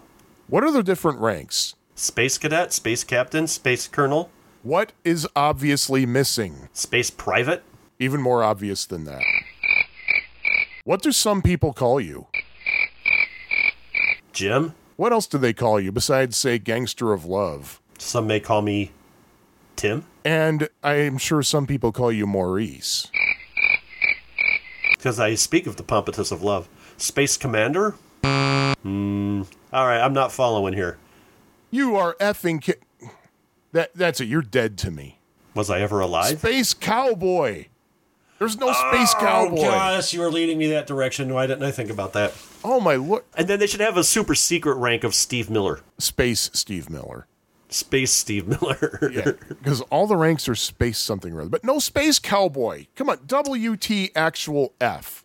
Okay, yes. Space Cowboy. I really don't know for sure where I actually first played the arcade version, but I know that obviously all my recent playings have been in Underground Retrocade. And I play it every time I go there, and I just can't seem to break like the 20,000s. I can't. I'm pretty sure I've actually scored higher than this recently, but I just didn't record it for some reason. But oh well. I couldn't tell you my high score. It was my high score today was something like 5,400. I didn't do really well on it at all. So, let's talk. Well, you're the host. What the hell am I doing? I'm stepping on your toes. Ow! Damn it. Yeah, you don't use that toe anyway. We haven't talked about our personal impressions of the game. Here's my personal impression of Gorf. I am the Gorfian consciousness. How was that? Was that a good impression? I like how this voice is kind of this like wimpy, nerdy kind of thing. Like it's not threatening like in Berserk. It's more like kind of almost Urkel-like. I was thinking more Torgo-ish. I take care of the place while the Gorfians are away. I can see that. I am Space Torgo. I take care of the galactic orbiting robot force while the Space Master. away. The Space Master's away. Ooh, if I could ever figure out how to hack graphics, you'd have, instead of the ship on the bottom, you'd have Torgo and shooting with his little hand staff. Oh gosh, I think we're on to a winner here. Let's call our agent. Hey, Charlie. You can hack the 2600 version. I know you've done at least one 2600 graphics Yes, hack I before. have. Yes, I have, and I am working on a 7800 hack too. But one thing I have to say about this game, the games from this era from Bally Midway had the most awesome explosions in both sight and sound. Gorf is no different. Your ship blowing up is actually, for some reason, it's very, very satisfying, even though that's something you don't want to see. Galactic Defender, you are. I hate the explosion in Gorf, actually. It's just something, the tone of it is so grating. It's like, ah! Oh, I love it. I just think I just love the way that the explosion looks. I love the sound of it, which it's actually the same explosion for the flagship, actually. I just think it's just amazing. It's just, overall, the sound in this game is just, I think, amazing. I just absolutely love the sound in this, the explosions, the different sound effects, the dive bombing of the Galaxians, the distributing of the Space Invaders, I mean the Astro Battlers. the shooting of the laser by the laser attack screen, the enemies appearing out of the space warp. I just absolutely love the sound effects in this game. It's got some of the most awesome sound effects. Visually, this game is excellent, but I have two problems with the visuals in this game. The first problem I have is in the Astro Battles. Is it in the Astro Battles? I know it's in the Galaxian screen, where the bullets that the Galaxians shoot at you are almost invisible. You really got to be looking for them. It's just like 1 pixel by 1 pixel bullets. You could barely see them. You can see them, but you can barely see them. And since they're kind of like a medium red color against a black background, which I believe had stars, they're almost kind of hard to distinguish sometimes. For the most part, the Galaxian screen isn't that terrible, at least the first go-round. But the biggest problem I have is, for the first screen, the Astro Battles, that is a horrible color combination. That light blue background makes the first level almost unplayable, in my opinion. Do you know why they made that a light blue background? Because they wanted to hurt me personally. Yes, that's exactly why. I mean, I read that they did that because it was supposed to be implied to not take place in space, so it's more like just a regular old sky.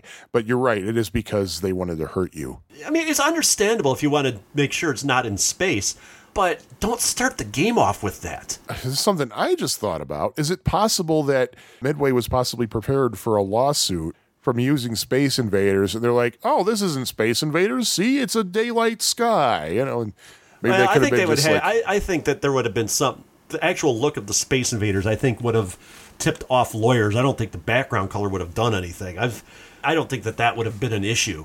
But to what I'm saying about that, you don't start the game off with that color. Look at the arcade game Missile Command, another one we've yet to talk about.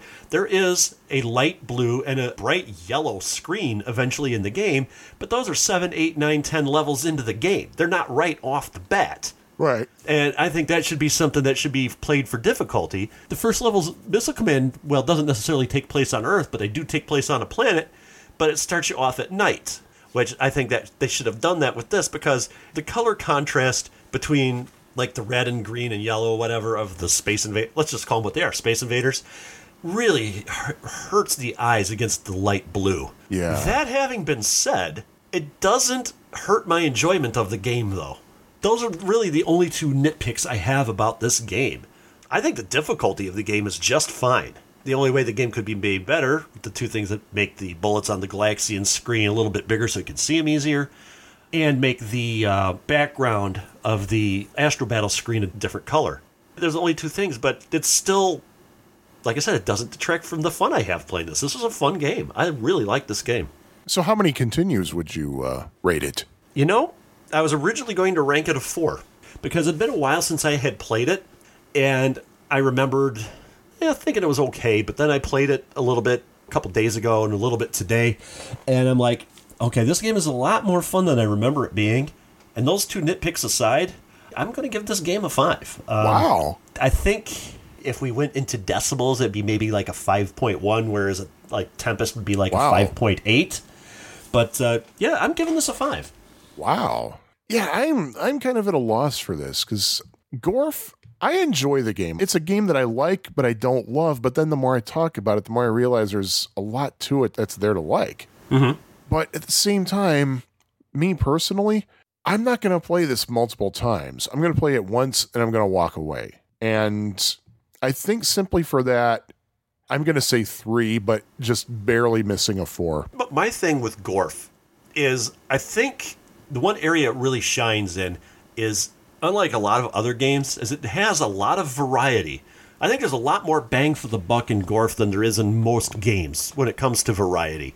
Yeah, I mean, it's your standard aliens attacking you, but each level's got something different, a little bit something, well, I said different already, but the formula's changed up a little bit with each screen, and I think that increases the replay value of this game. And that's, I think, the main reason why I really like this game a lot. Anyway, yeah, I guess that's Gorf. Yeah. So, yeah. So, you know what? Let me ask you this. Uh-oh. Have you played any of the home versions of it? I played the 2600 version of it, but that's it. I remember I have played a little bit of... I've played the 2600. In fact, I played that a little bit before recording tonight. I'd never owned it way back in the Ferg. I have in the past played some of the Jaguar version. The Jaguar version is really spot on. I really liked it, but I didn't get a chance to really do much with it as far as, different variations or difficulty settings or what have you. I always thought it interesting that way back when CBS came out with their electronics division and came out with video games for the Atari, their spokesman, who was their spokesman? The Beatles. John Madden, the football announcer guy. And he was talking about how tough Solar Fox and Gorf were and, the contests and all of that and talking about the challenge of the game. So it's interesting to see him tied to non-football video games very, very early on in video game history, home video game history, that is. So I just thought that was quite the interesting thing. Now, CBS Games had like contests with their games where after you went through a certain number of levels, you get a letter on the screen, it would reveal a phrase, and you could send the phrase in, letters, but then you had to unscramble it for the secret word. You send it in, you win big money, big prizes. I love it. And I don't think Gorf had the letters, but I do know Solar Fox did, and what was one of their other games that had it? What's one I owned? Blueprint. I know Blueprint had it, but that was a thing with their arcade conversions. It might have just been those two games now that I think about it. It might have been. Yeah, I always thought that interesting that John Madden's first foray into video games was nothing to do with football. And seeing as I don't like football, good on him. So, anyway. All right. All right. So, are we ready to rate our next game? We could do this. We could do this one of two ways. We could do it the hard way, or we could do it the easy way. Oh gosh. Oh man. So now say the name. The name. There. No, now say what? the name of the game. You know what it is. Come on. You can The do it. name of the game is Professor Goddamn Pac-Man. Yay, Professor Goddamn Professor Pac-Man. Pac-Man. So, yeah, Professor Pac-Man, yes. This is another unlicensed Pac-Man game from Bally Midway, who had quite a fun with unlicensed Pac-Man games, which why they got in trouble with Namco. It's basically a logic/memory puzzle game. Let me handle this one. Okay, go Let me right handle for it. this one. All right. This game sucks. Period. End of story. Period. Thank you, everybody. But why? But why? You see, you can't just come up here and claiming that you have a bit to stare in the body department. The point is, our listeners need proof. Okay, fine. All right. Here, let me tell you about this game, quote unquote game. Did you see what I just did there? Jimmy G, brought to you by Summer's Eve. I did not actually. I did finger quotes. Oh, that's around the word game because those work very good on a podcast. Yeah. Professor Pac-Man. Don't worry, folks. This part won't be long. That's what she said. No. That's what she didn't say at all. I guess it depends on the context. Ha ha ha ha. Professor Suckman was released probably August 12th, 1983, possibly September 1983, but it was possibly in our nightmare. Let's just say roughly Q4 1983. And it was designed by Rick Frankel with Mark Stephen Pierce and Sue Foreigner on the graphics and Mark Cantor on audio. What else do we know about Mark Cantor, by the way? He went on to found the bane of the modern internet, Macromedia. Yeah, which was formerly known as Macromind. Mark Cantor founded that with Mark Stephen Pierce and with Jamie Fenton, by the way.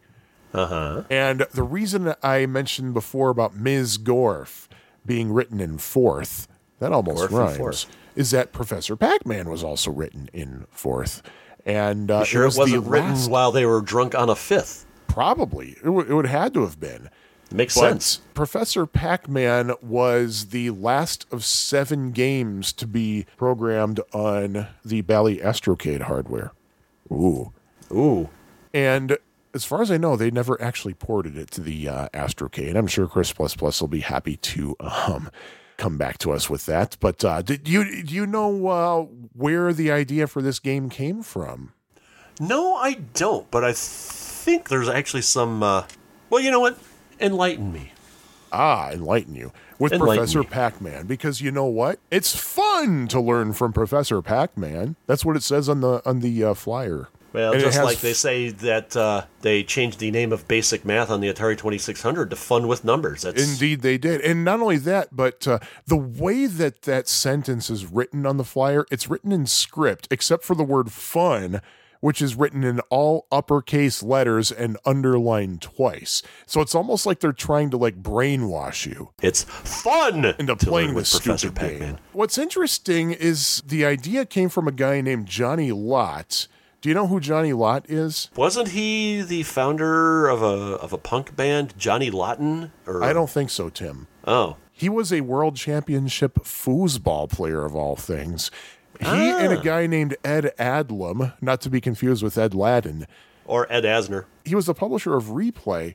They got together and approached Bally Midway with the idea to come up with this Professor Pac-Man game, and Bally went back to them and said, yeah, we're not interested. And you know what happened? It was shown at an amusement operator's show, and the other guys happened to be there, and they sued? Well, Johnny Lott was there. He didn't actually sue, but he threatened to sue. But what happened was Midway was like, well, you know what? How about we give you royalties? And the guy's like, okay. They couldn't have made very much for reasons that we'll get into. Think about this, though. That was a good idea. You know why? John Travolta, when he did Grease and Saturday Night Fever, when they were negotiating his pay, he said, look, all I want is scale, which is basically minimum wage, and a cut of the soundtrack sales. That was his pay for both of those movies. And he made out like a bandit. Oh, good Lord. So that's, in my eyes, that's why Johnny Lott came up with this. So that's why he probably settled for royalties. And sometimes this is a brilliant idea. This will make me rich. But he says as he strokes his curly mustache. Yep, of course. And possibly to avoid the lawsuit, what actually came out with Professor Pac-Man was a little bit different from what Johnny and Ed came up with. I understand it was actually significantly different than the original idea. Well, yeah, the original idea was a little bit closer to how Pac-Man, the rest of the Pac-Man series was going to be, with some trivia interspersed in it. Yeah, like I believe Pac-Man would eat the questions, and you had to like answer the questions before the Pac-Man ate them or something like that. Something like that. Yeah, so that's kind of like, it would be interesting if there was ever a prototype of that made. It would be interesting to see. It really would be. But again, who would have made it? Because Bally wasn't interested. Bally Midway wasn't interested. Oh, of course not. But hey, who knows? Well, then again, they still could have done something based on the original idea. Now, as far as I can tell, every source I could find said that there were 400 Professor Pac-Man machines made. Actually, one source claims that there were 700, but it might be that someone was using the numeric keypad and was just a row off and hit 7 instead of 4. The common lore is that 300 of those 400 machines were returned to Midway because nobody wanted to play the damn thing. So what happened to those 300 returned Professor Suckmans? Well, many, if not all of them, what happened to them? Let me think here. They were converted. Converted. I'm seeing the word converted. They're converted to another game. To Islam another or, game. Or Catholicism, something that begins with a P. Protestant. Converted to a Pac. They were converted to Protestants. I'm getting another letter. You over here on this side of the audience, is there a game over here whose second word has an L in it? An L. Yes, the second word in my game has an L. What is it? Let me guess. It's land. Yes, it's Pac-Land. Yeah, they were all converted. Like 300. A huge majority of the machines were rumored to have been converted to Pac-Land. That would have been interesting because Pac-Land is entirely buttons. It's player 1, player 2, 2 jump buttons, and 2 directional buttons. Yeah.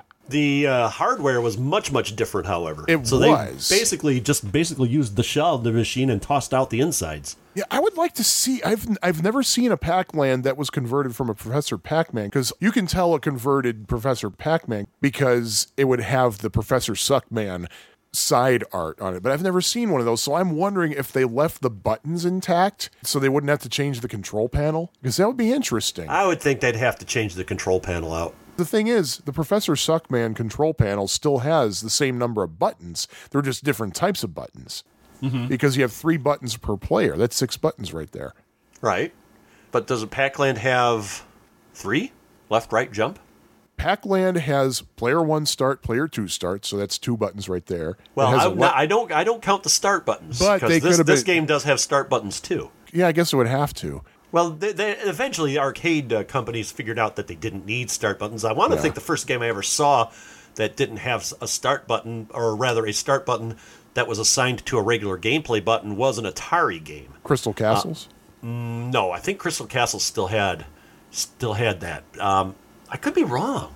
You'll have to check. I want to think it was an Atari game, but I can't think of a specific name at this time. But anyway, correction, you are right, though. Now thinking about it, Crystal Castles didn't have an individual 1 and 2 player start. It was mapped to the jump buttons, because Crystal Castles had 2 jump buttons, one on either side of the trackball.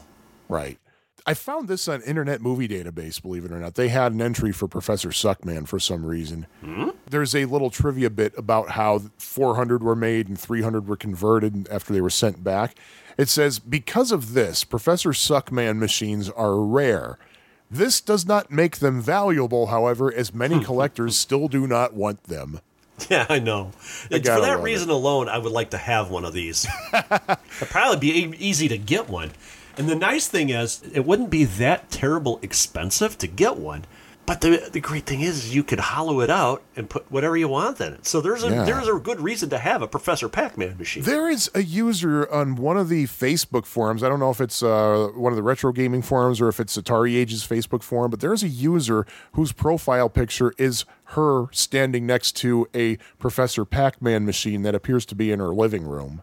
Oh, nice. So it's like, one thing we didn't mention, when we were talking about how 400 were made and most of them were sent back, rumor has it that there's only the remaining Professor Pac-Man machines today number only in the low double digits. Yeah. So. Which is low double digits too many. But anyway, the way that this, if you want to call it a game, the way that this game appears, there are allegedly 500 questions, and the original plan was that the questions would be rotated in and out, so you just couldn't memorize the questions. The questions are either all memory or logic puzzles for the most part. There's no historical trivia. No, it's not or like math or anything. It's more logic like puzzles or memory. It's like brain exercises, really. Right. But it turns out they didn't need to do that because no one wanted to play this stupid piece of crap, which has stereo sound, by the way. So they didn't have to put out new sets of questions that they would switch in and out now and then. And also, as part of the original plan, they were going to put out 3 different versions of Professor Suckman.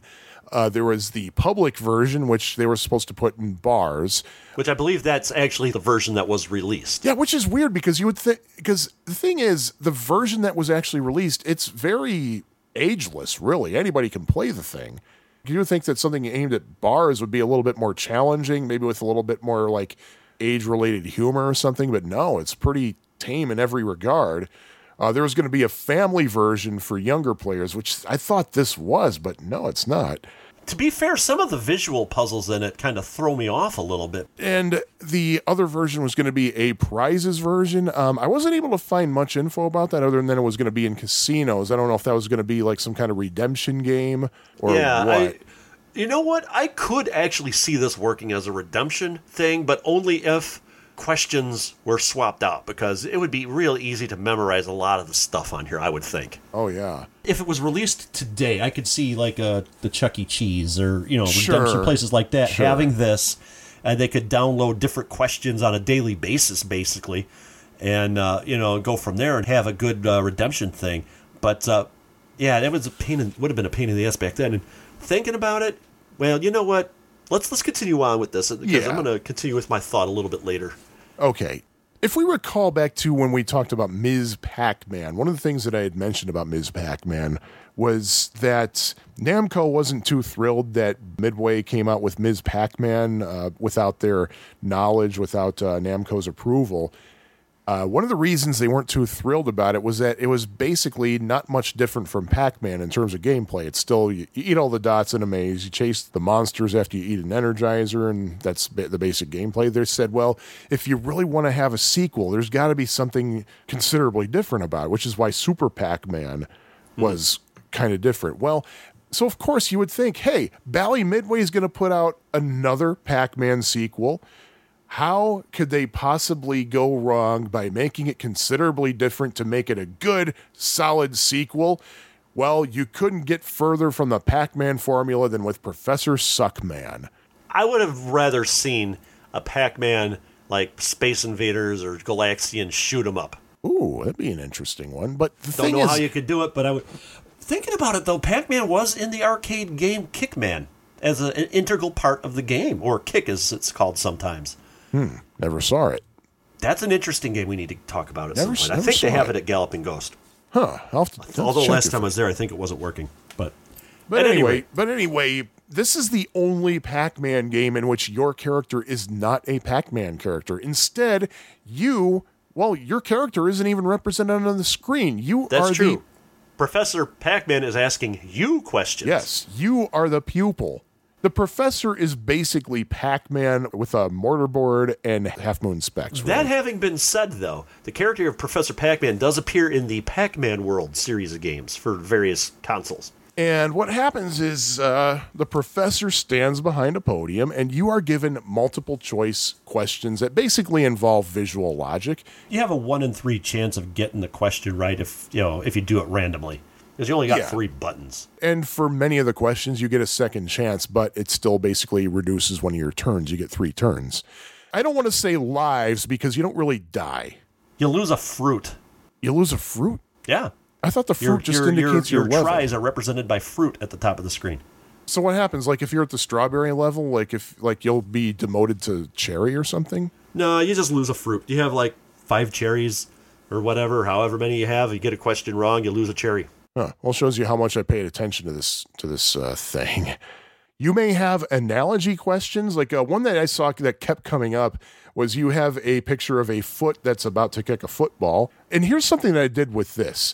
As I mentioned this before, but I teach some test prep courses every now and then for college entrance tests like the GRE and those kind of things. And one of the things we used to teach when analogies were on these tests, they're not on the tests anymore, is that if you have an analogy, what you do is you make a sentence out of the things that are being compared.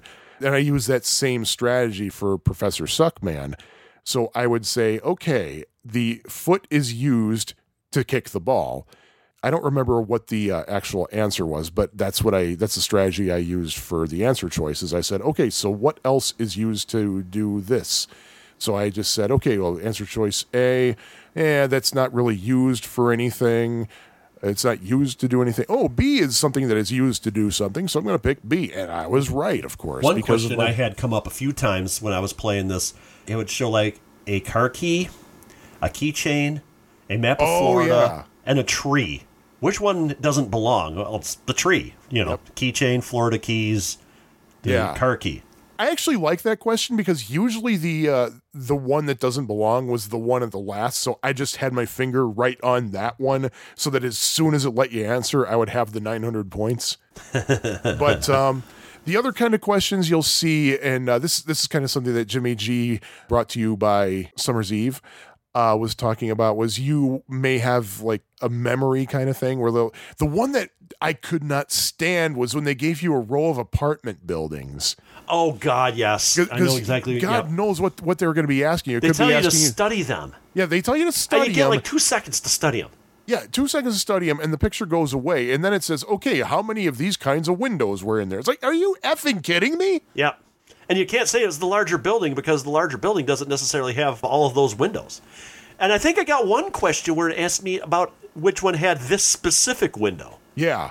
Well, the thing is, like, when it asked about the number of windows, I always went with the larger building just because, I mean, yeah, it's kind of the dumb way to do it, but theoretically makes sense. I always got it right, though. They also like to show you this, like, a series of still pictures of dancing ladies. And then they'll ask you, okay, which one had her leg up in the air or something like that. It's like, oh my, are you kidding me? Are you kidding me? You might have to pick out which figure is identical to the one that's on the screen, which, to be honest, is I found those to be very, very difficult because, like what you were saying before, how it might be just 1 pixel off, and it's like, come on, really? But yeah, some of the questions didn't seem to be very fair to me. No. And there's one thing that does kind of harken back to the Pac-Man formula. The question that asks how many left turns or how many right turns are being made here. And then it'll show you an animation of Pac-Man going through the Pac-Man maze and eating dots. And you have to count how many times Pac-Man makes a left turn or right turn. And what's really creepy... I don't think I encountered any of those particular questions. No, I'll bet you did, but the thing is, they're so traumatic that you probably repressed them from your memory. Because you know what happens with these things? What happens is you see a three-dimensional Pac-Man with arms and legs, he just walks over to that maze, then he removes his head from his body. And the head turns into the two-dimensional Pac-Man from all the previous games. Kind of a Friday the 13th thing going on there. That's kind of creepy. I was like, ugh. No blood or anything. It makes it even creepier. We should probably talk about how the scoring happens in the game, how you score points in this game. Yes. If you've ever played a bar trivia game, like you ever go to trivia night at a bar, it's kind of similar to that in that you're given a certain amount of time, and the sooner you answer the question correctly, the more points you score. And why don't you tell the kind people, all two of them, how that timer works? It's basically Pac-Man, and he's munching down dots. That's your timer. And you need to answer the question before he gets all the way to the furthest right dot. Yeah. I think it starts out at like 1,000 or 900 points or something. It goes down from there. Yeah, 900 and it goes down from there. You don't want to reach the end or else you lose a fruit, as it were. And there are some questions in which you can earn twice as many points. Like, say, if you answered right away, instead of 900, you get 1,800. Those are the bonus questions. Oh, I forgot about those. There's one thing that I actually do like about this is if you get a question wrong, the professor will do a face palm.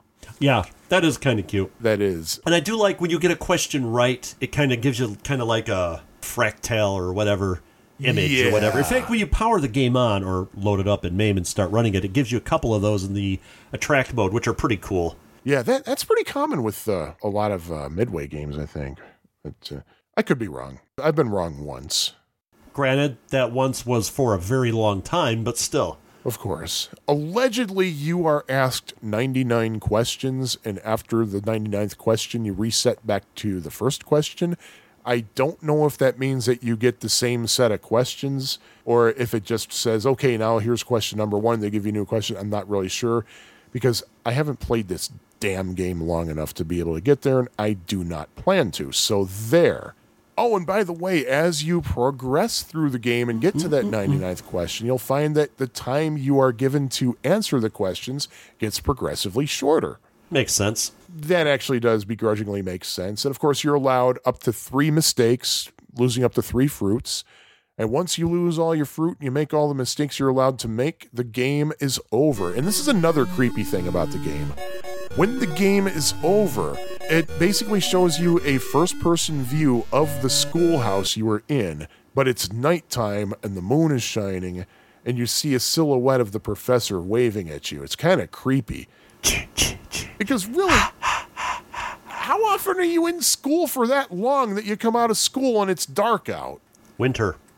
But there's no snow on the ground, though. It doesn't matter. Even in the winter, the sun was still out. What if you had detention? If you had detention, I don't think you're going to be like answering stupid questions like, well, then again, this would be a good form of punishment. Well, you've never been to detention, have you? The only times I ever got detention was in high school, and it was because I was like 2 seconds late for class, and they called it jug. What was jug? They made you sit in a classroom for half an hour and just sit down staring forward, and that was it. I had a few after-school detentions for not doing my homework, and I served I believe a week-long in-school suspension for cutting gym class. Ah. I would rather be in the library than in gym. At least in the library, nobody picked on me. Anyway. Awkward! But anyway, going back to the whole thing about how Namco wasn't too thrilled with Bally for using the Pac-Man character in so many unauthorized games, which, by the way, I seem to remember hearing on Tenpence not too long ago that Ms. Pac-Man wasn't quite as unauthorized as the common lore says it to be. I got to go back and listen to that episode again, see what they said about that. But obviously, Namco was very unappreciative of Professor Pac-Man, and very well may have been the proverbial straw. The proverbial straw. By the way, what proverb actually has a straw in it? Proverbs 245. I'll have to look that up in my concordance and see where straw is mentioned in the book of Proverbs. But anyway. It was translated from the original Latin. There you go. Namco was none too pleased with Bally for Professor Pac-Man, especially after you had all this Baby Pac-Man, Junior Pac-Man, and all that good stuff and bad Pac-Man stuff or Plus. whatever. Exciting new Pac-Man Plus, which is Galloping Ghost latest edition as we're recording this, by the way. That's true. So this may very well have been the cause of Namco to break their contract with Midway, saying, you know what, you're no longer distributing the Pac-Man games. We're going to let Atari do that from now on. No Pac for you. What is interesting about that is, what were you saying before about Professor Suckman and later appearances? Yeah, he's appeared in later Namco games, albeit he did have a mustache in the games. Yeah. In the Pac-Man time series. has passed. He probably decided to stop shaving. Yeah, he was in Pac-Man World 2. He basically appeared as the person who told you what you need to do, how to control the game, your tutor or tutorial pack, as it were. Yeah, kind of like your mentor or something. But he was in Pac-Man World 2, and Ms. Pac-Man Maze Madness. I think he was in a few of the cartoons as well. Yeah, he was. There was a character called Sir Cumference. I see what they did there. In the Pac-Man and the Ghostly Adventures cartoon, that had a resemblance to the Professor character. But something that I had read, and I wasn't able to pinpoint where this actually happened, but apparently in one of the later Namco games, the Professor was either implicitly or explicitly Ms. Pac-Man's father, which just adds more to the creepiness. Yeah, trying to date my daughter, huh? That's Well, smart you a are. little bit of inbreeding in Pac-Land, is there? Pack and saw. Good Lord. Now if I could just make a Pac-Man pun out of Wilmington. Hey now. Braidwood? Braidwood? I thought it was Wilmington. The inbreeding is in Braidwood. Huh. You sure about that?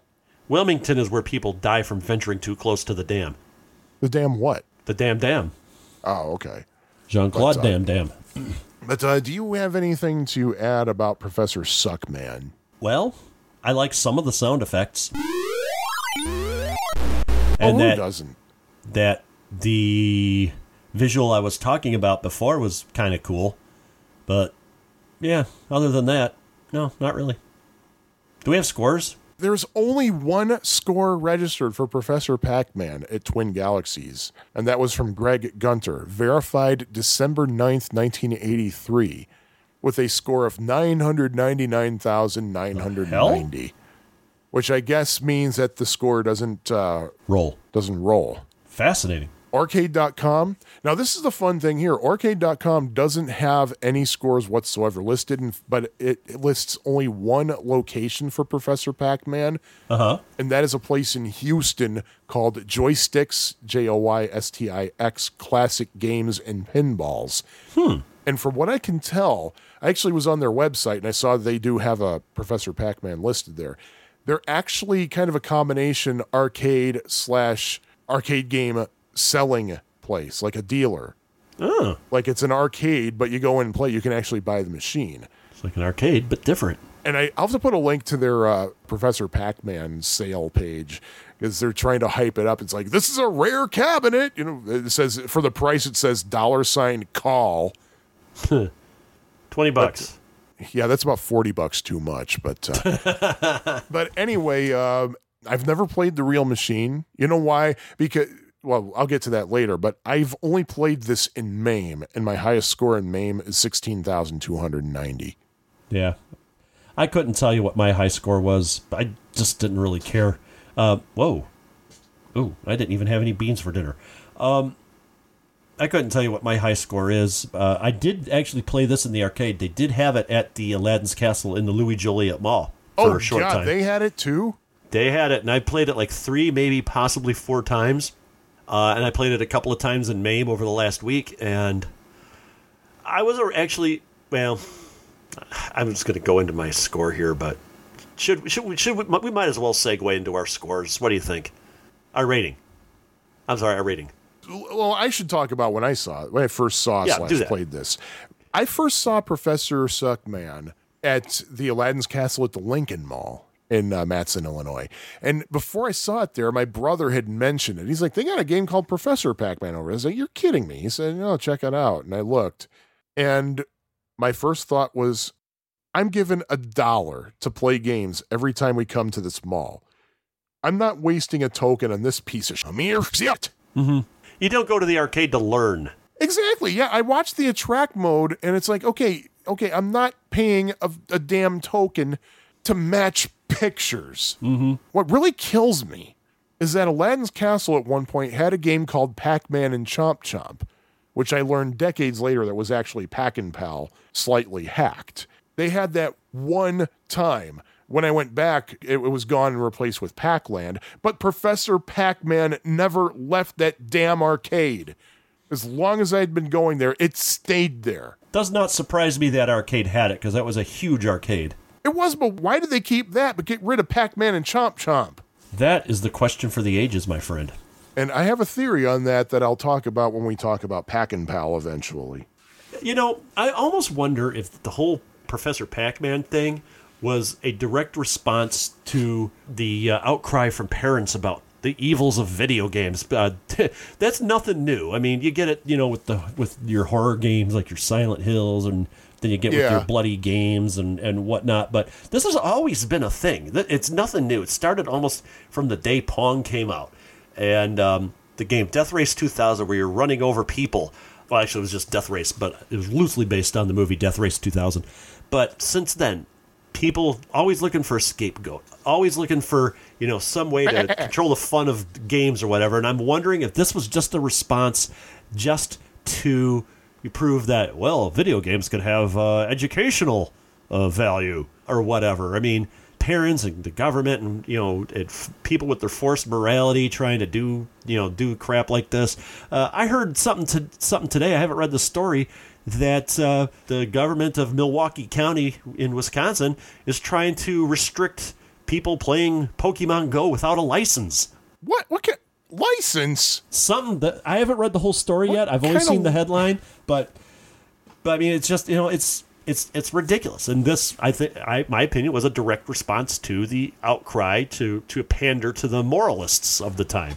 And I'm getting off my little soapbox now. Well, I'm thinking it might be a little bit that, but it might also be because that's right around the time when there was a big outcry about, say, like educational TV shows, and that's when Saturday mornings were getting to be less fun. And that's when you started hearing, and knowing is half the battle. And that's when they took all the explosions and anvils falling on people's head out of Bugs Bunny. Good grief. I have never once dropped an anvil on people's heads recently. Yeah, me too. It's been at least a week. Yeah, at the very least for me too. I mean, yeah, but it's just basically becoming like how society feels that our kids need to be in a constant state of learn, with absolutely no freaking freedom whatsoever from learn. Summer reading, more homework. I hated in school when they assigned us books that we had to read. I only ever ended up enjoying one of those books, and it was Of Mice and Men. To Kill a Mockingbird for me. They didn't force us to read that one, but I do recall they forced us to read a book called Snowbound in 2 different classes. I hated that book. I couldn't make it through it. If anything, I would rather they would have forced us to write stories all the time instead of reading stories, but... There you go. I mean, don't get me wrong. I'm all for education and everything, but for God's sakes, you got to give people a break, Mm-hmm. But anyway, that's my soapbox moment, courtesy of Professor Suckman. Let's go into our ratings for this game. Let's wrap this up, because I think we really want to wrap it up. I was actually going to originally rate the game a 2, because I kind of liked some of the sound effects, and I did like that kind of little graphic thing. But the more we talked about it, the more I'm like thinking, yeah, this pretty much sucks. Because of the reasons we described before, with some of the puzzles being pixel perfect and not having long enough time to memorize some of the screens. So yeah, this game sucks. I would give it a 0 if I could. I'm giving it a 1. Which is the absolute lowest possible. See, I hate when people say, I'd give this a 0 if I could. Yeah, and guess what? If you could give a 0, you'd say, I'd give it a negative if I could. You're still giving it the lowest possible conceivable rating. Can I give it a lobotomy? Go right ahead, be my guest. Awesome. But, The only thing is our show notes page won't allow for a lobotomy rating. Oh, but I haven't added our ratings to the show notes page in weeks, so we're way out of date with that. But I was originally going to give Professor Suckman a 1. Again, because when I saw this at Lincoln Mall, and I was like, I'm not sacrificing a token for this. And think about this. Your strategy for a high score is to memorize the questions? Really? If that's got to be the strategy, then you know what? I'm going to stick with my original idea and rate it a 1. Now, having said that, it might be because, I am a big Pac-Man fan, and this kind of left a bad taste in my mouth. So it might simply be because it's simply, you think it's a Pac-Man game, but then you realize it's not a Pac-Man game. It is a educational game, so you feel ripped off. So I have to step aside and just think about it as just a standalone game that has nothing to do with Pac-Man. That it doesn't have any Pac-Man characters in it, doesn't have Pac-Man in the name of it. And having said all that, well, I don't ever want to play this piece of shit again. I'm going to rate it a 1. All that, and it was so anticlimactic. Yeah, there's no climate in it whatsoever, so yeah. Well. Oh, and by the way, do you know the name of the development team who developed Professor Suckman? The name of the team? No. It was David Nutting Associates. Oh. Who also designed Gorf. And in fact, both Gorf and Professor Pac-Man kind of have the same Easter egg in them. It's buried in the code, the designer credits. It has the name of the game followed by DNA and then the designer's initials. You know what? And there's something else these games have in common. Oh, do tell. They're both based on the Astrocade platform, and that's the theme of today's show. Oh. These are games based on the Astrocade platform. Oh, and there's also something else they have in common. Jamie Fenton. I don't know if she was actually involved in Professor Pac-Man. She was. What did she do for Professor Pac-Man? I believe she worked on the sound. I don't think so. I think I saw what you were talking about, but I think because of the comma placement or something like that, I don't think she was involved with that. But the other thing they have in common is that both of these games kind of abuse Namco licenses. Oh, yeah. That's true. I did not think about that, but you are absolutely 100% correct.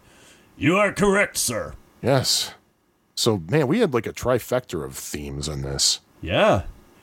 Oh, and it went from excellent to suck. Or for me, it went from good to suck. Meh.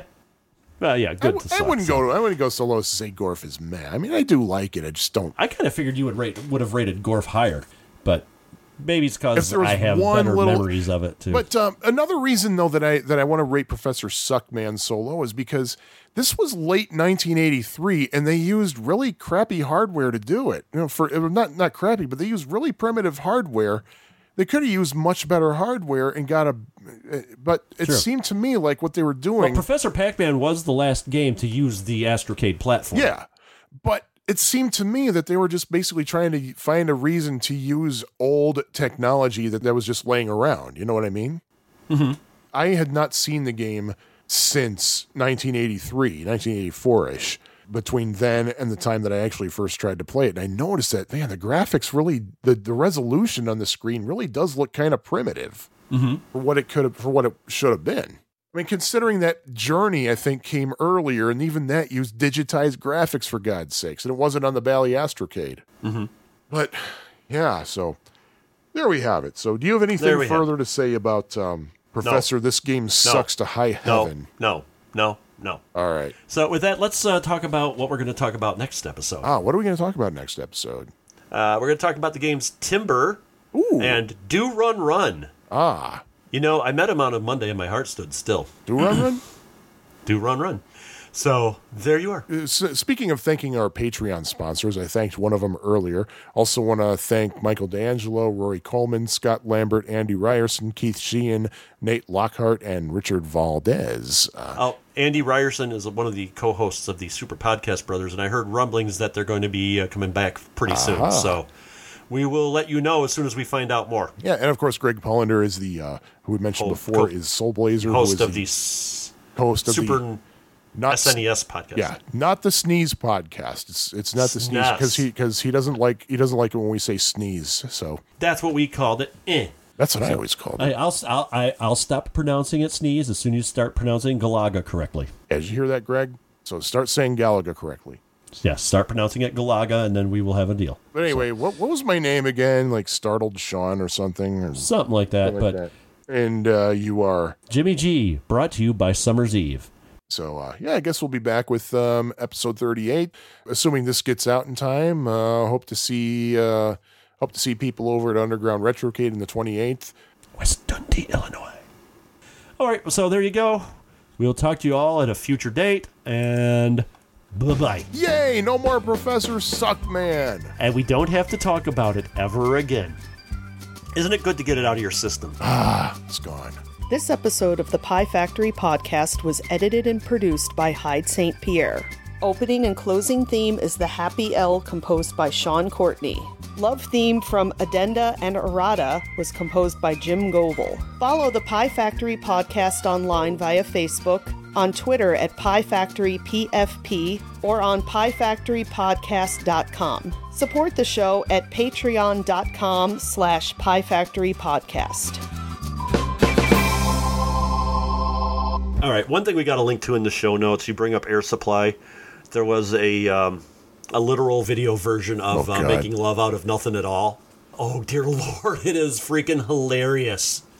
I'm not going to say anything, but it is one of the funniest damn things I had heard in a long time. And I haven't posted it on my Facebook page recently, but at any rate, so that's... I want to propose that Mike Nesmith from the Monkees, who, by the way, is one of the founding fathers of MTV, Mike Nesmith is, but... I want to propose that he invented the literal video without even having to change the lyrics or anything. You just do a search on YouTube for elephant parts or Mike Nesmith or Michael Nesmith cruising, because the lyrics to the song actually are describing what's going on in the video. And that same guy that did the video I was talking about actually did one based on Daydream Believer. I've seen that one. Yes.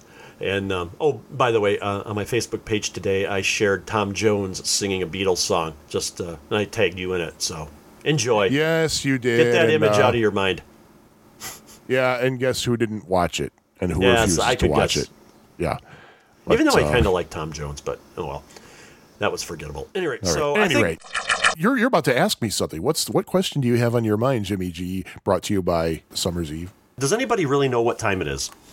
25 or 6 to 4. Only this and nothing more. Ballet for a Girl from Buchanan. There once was a man from Nantucket. That's all I have. Look how butthurt. Gosh. I need new impersonations. Yes, you do. This is like Professor. Let me see. I got to think of a different... Let me see. I think Professor Pac-Man would be more like Van Driesen. Professor Pac-Man, okay. Okay. Yeah, I'll tell you what. I don't agree at all politically with Ayn Rand, but I find her work fascinating. I really do. Anthem is one of the best books I've ever. One of the best stories I've ever read. That is great. It's more philosophical than political, if you will. That's right. In fact, it was a philosophy class, and I had to read that. And honestly, I think that would make a better movie than what they tried to do with getting Atlas Shrugged made into a 3-part movie. Which, oh man. I know of people who are huge Ayn Rand fans and that absolutely despised the films. So, if that tells you anything. But anyway, that's as political as this podcast ever gets. Some people call me a space cowboy. Yeah. Some people be the gangster of love. Some people call me Maurice. Woo! Woo! Of the pompadour of